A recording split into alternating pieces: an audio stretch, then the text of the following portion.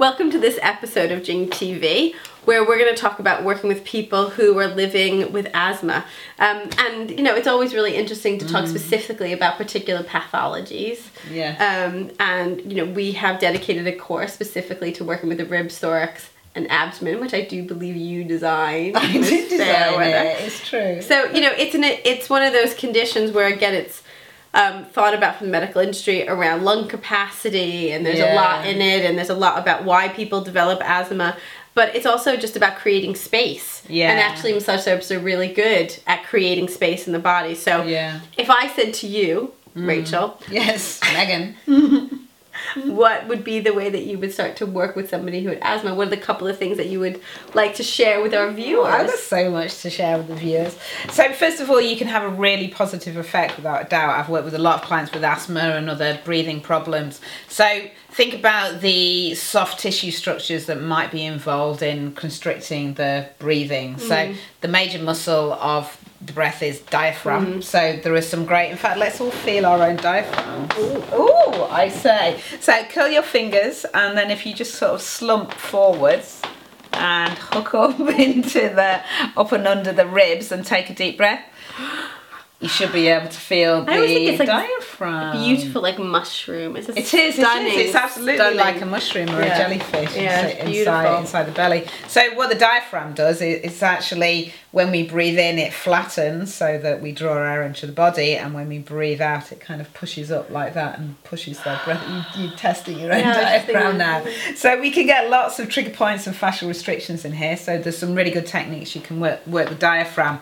Other muscles of inspiration are intercostals actually, are more major ones. So the intercostals, if you want to feel between your ribs and take a deep breath in and out, you'll be able to feel those muscles working. So we can do lots of really specific work. And you can, and it doesn't really matter when you work in the intercostals if you work from medial to lateral, if you work kind of superior to inferior. You just want to clean those spaces between the bones. And how you can work them is you can work them, well, I think supine, but particularly also I find a lot of joy working them. A lot of joy. Get a lot of joy in working them side lying. Okay, I agree with side lying. I think it's all three, isn't it? It's front, back and sides. Ooh, Ida. Ooh.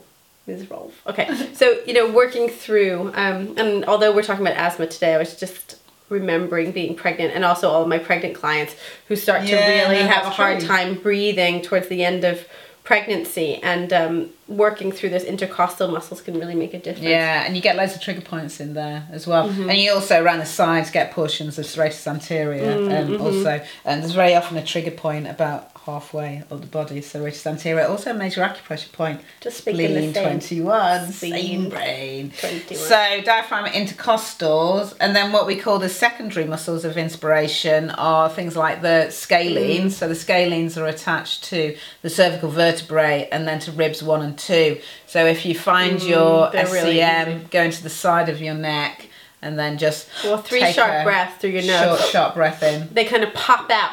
And I feel like when I do that, I really understand why the scalenes get really tight, especially like people are driving and they're a bit constricted and stressed out. So when they start to tighten, you could feel all that breath. And trigger points in the scalenes can cause pain down into the chest, between the back of the shoulder blades. So if you release these really commonly tight because of stress, then that really helps open up. And pec minor as well as another accessory muscle of inspiration. So to feel that, just come into the corner of your chest, if you like, and you might feel like a little bit of a speed bump. So it's running from coracoid process down to ribs 3, 4 and 5 here. Come in and sort of feel that speed bump. And so I mean, that also helps to raise the ribs. So working with people with asthma, I think there are probably 2 things. There's like the functionality of all that musculature, right?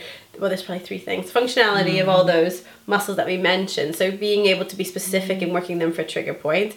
Obviously also working fascially. So, obviously. So lots of cross-handed stretches, a lot of opening up through the areas that might be restricted, recognizing their postural assessment. So classically they might be slightly kyphotic. They might kind of internally. So you're trying to open them up and open through the chest. And I think the third aspect of that is working on panic. Yeah. Because a lot of people who live with asthma recognize that different things in the environment might change their breath, and losing your breath can be very, very frightening, even if you know you're asthmatic. So people might have their inhalers and kind of use that a lot, but also working on helping people to find their feet, do some grounding in the moment of panic. So that might be they've pushed themselves a little too far one day walking up a staircase, or, you know, I found a client I was working with said their asthma attacks also kind of on the border of panic attacks. So for instance, if they're feeling like they need to push themselves up a staircase when they're in the subway or the tube and they can't really stop to get the inhaler, all those kind of, even though they've got only 4 more steps, it's like those kind of things. So I guess for the advanced clinical massage approach, which we've been talking about a lot today,